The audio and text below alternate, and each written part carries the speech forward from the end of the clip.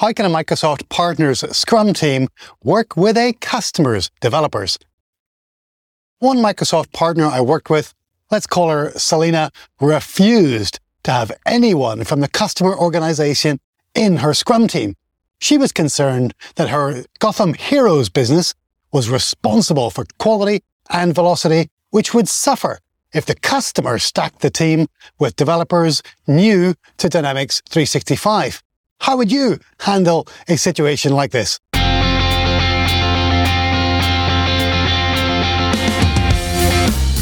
Welcome to the Amazing Apps Show for Microsoft Business Applications creators who want to make amazing, agile Dynamics 365 and Power Platform applications that everyone will love.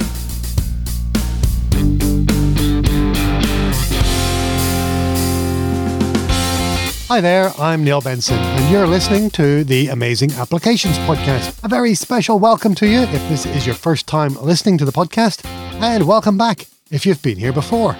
I like to alternate between interview-style episodes and solo episodes like this one. I'm going to be releasing some more solo shows for the next few weeks, addressing questions about how to adopt and apply an agile approach to building business apps. At the same time, I've been interviewing lots of great guests, and we'll be releasing those episodes sometime next year. Make sure you stick around, follow the show, and set it to download episodes automatically into your favourite podcast player. If you'd like to see what's coming next or suggest a topic or guest for the show, visit amazingapps.show/ideas. I'm experimenting with having the show's content plan available to you, and so far it's working well. Let me know what you think. Okay, let's get on with this week's episode. Earlier this year, I was coaching the owner of a Microsoft partner business, Selena from Gotham Heroes, and her customer, let's call him Arthur, from Gotham Orphanages. They had recently embarked on an enterprise transformation project involving their CRM and finance applications. Arthur at Gotham Orphanages was keen to take an agile approach, and he had enrolled his team in my Scrum for Microsoft Business Apps course. Gotham Heroes had hired a Scrum Master and were attempting to adopt an agile approach. They used a practice called PI planning, or product increment planning, which is a quarterly product goal setting and backlog ordering practice borrowed from the scaled agile framework. Together, Gotham Heroes and Gotham Orphanages were beginning to plan their second product increment, and Arthur wanted to add a couple of the Orphanages developers to the Heroes Scrum team. I don't know who the customer had in mind and whether those folks were business analysts or new Power Platform citizen developers or pro developers or developers with experience in the organization's existing technology stack. Perhaps they could have been QA analysts. I don't know their skills or level of experience. But Selena's reaction was a flat-out no. She felt like her Gotham Heroes were responsible for meeting the timelines and the scope agreed in the statement of work. Adding Gotham Orphanages developers to her team jeopardized her ability to meet these commitments. If Arthur wanted to expand the team, Selena was happy to do so, if she got to hire them and manage their work, not Arthur. She knew that Gotham Orphanages had no previous experience building Dynamics 365 or Power Platform applications, and there was a risk that anyone from the orphanage would slow down her team of highly experienced developers. They were already a little behind in the schedule after the first product increment, and if they fell any further behind, she was worried about the consequences, like getting dropped and losing the customer. Selena's reaction was a natural one.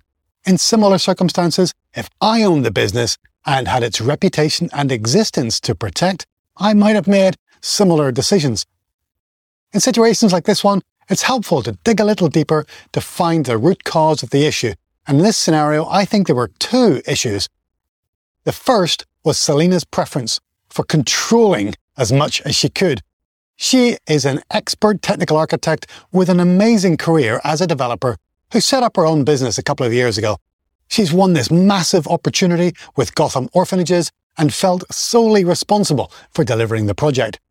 Although she had built a great team around her, she still enjoyed being a hands-on technical architect, directing the scope and the resources like a project manager, and looking after the customer as their engagement manager.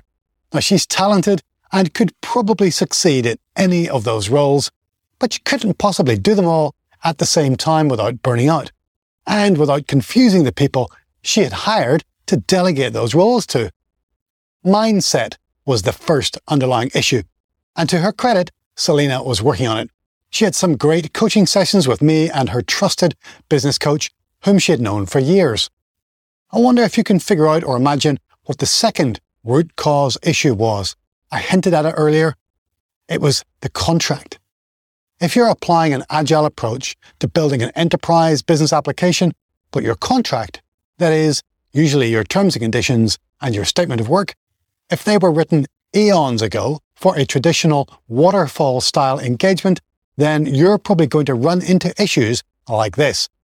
Here are a couple of key differences between statements of work for agile and waterfall engagements.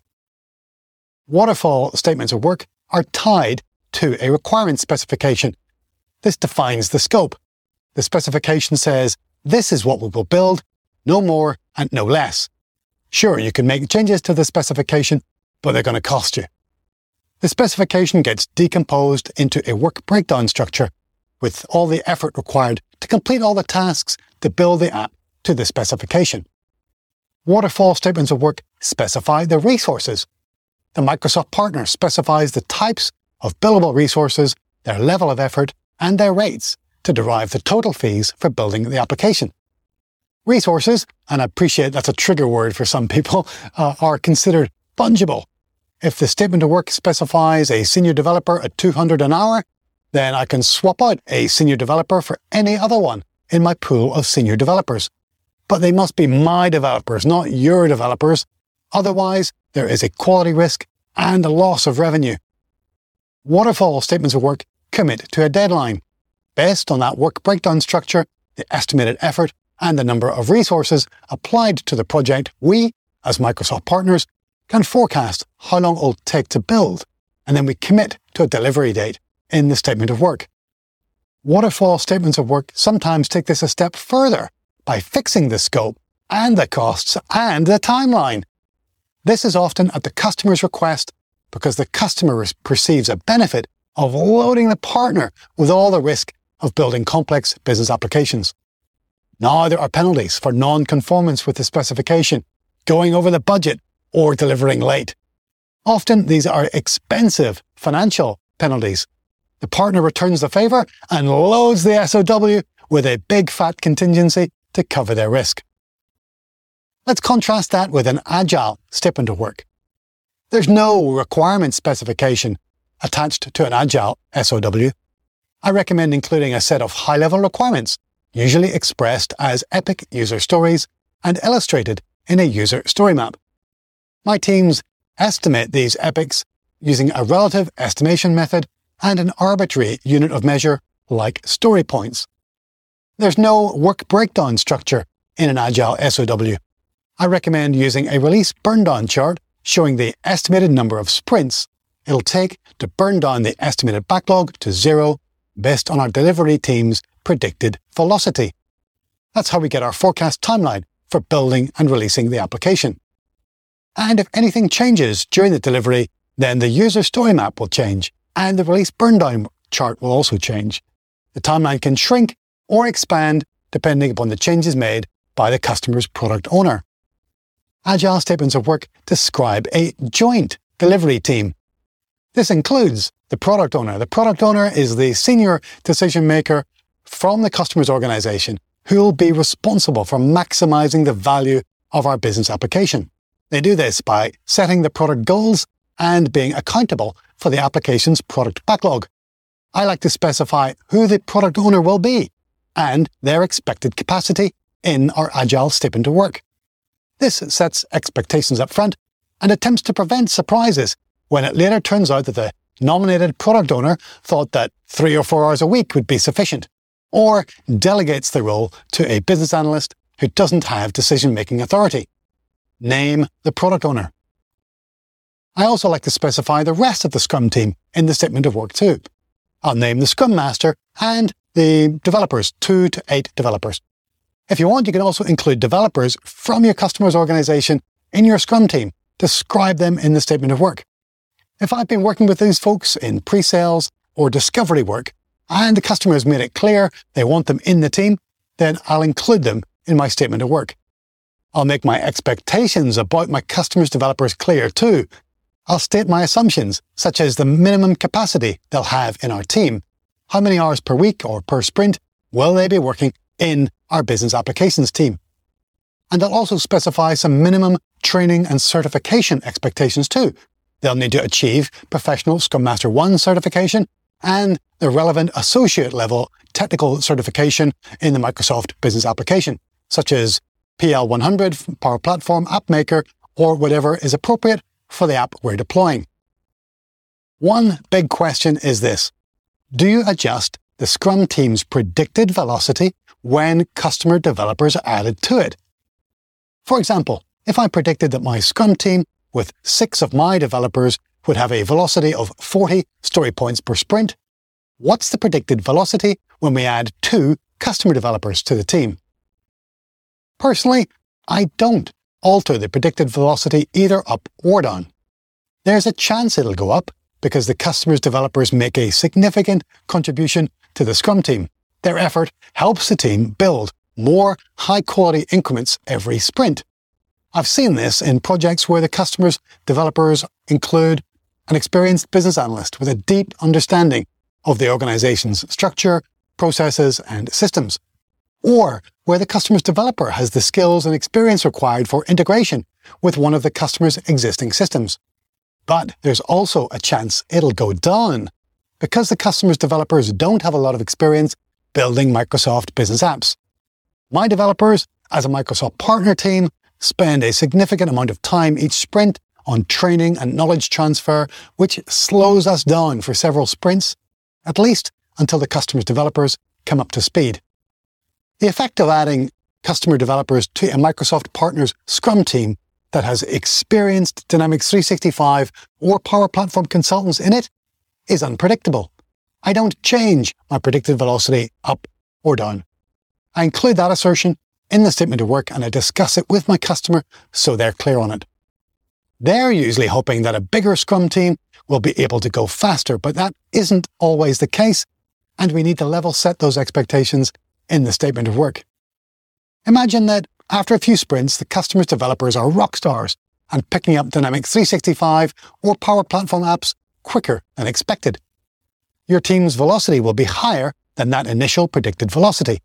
You'll be able to complete the forecast backlog within a shorter timescale or get more of the backlog done within the customer's budget or within their timescale, whatever is most important in their objectives. Or imagine that after a few sprints, the customer's developers are inundated with support work for a legacy system or distracted by another project. Whatever the cause, they're not providing the capacity agreed in the statement of work. In this scenario, your predicted velocity won't be affected because you were never counting on the effort of your customers' developers in that predicted velocity. Only rarely have I ever seen a Microsoft partner's team's velocity dragged down for more than a few sprints when some customer developers join. And it takes a while for them to make a positive contribution. Selena, if I were in your shoes, I'd find a way to reframe your engagements with Gotham Orphanages and all your future customers too. If you're going to adopt a modern, collaborative and agile approach, then use a statement of work suited to this style of engagement. I love it when developers from my customer's organization join my team. It shows the customer's commitment to the business application. It helps me deliver faster and further most of the time, and it ensures that there is an experienced team to continue to support and enhance the application after the initial project to deploy it has been successfully delivered. Whether you work for a Microsoft partner or customer organization, I hope you learned something today that has inspired you to take action and consider the style of your relationship and your statement of work so that you can work together in a combined fashion between Microsoft customer and partner. Thanks so much for listening to the Amazing Apps podcast.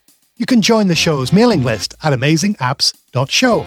You'll get a personalized welcome video from yours truly and a notification when there's a new episode available. There are also shortcuts so you can follow the show on all major podcast players. And you can follow Amazing Apps Show on Twitter, LinkedIn, YouTube, Instagram, and Facebook. You can send me a message or a voicemail if you'd like your question answered on a future episode, and even support the show through Buy Me a Coffee or by buying an Amazing Apps t-shirt. Visit amazingapps.show. Thanks again for listening. I really appreciate you. Until next time, take care and keep sprinting.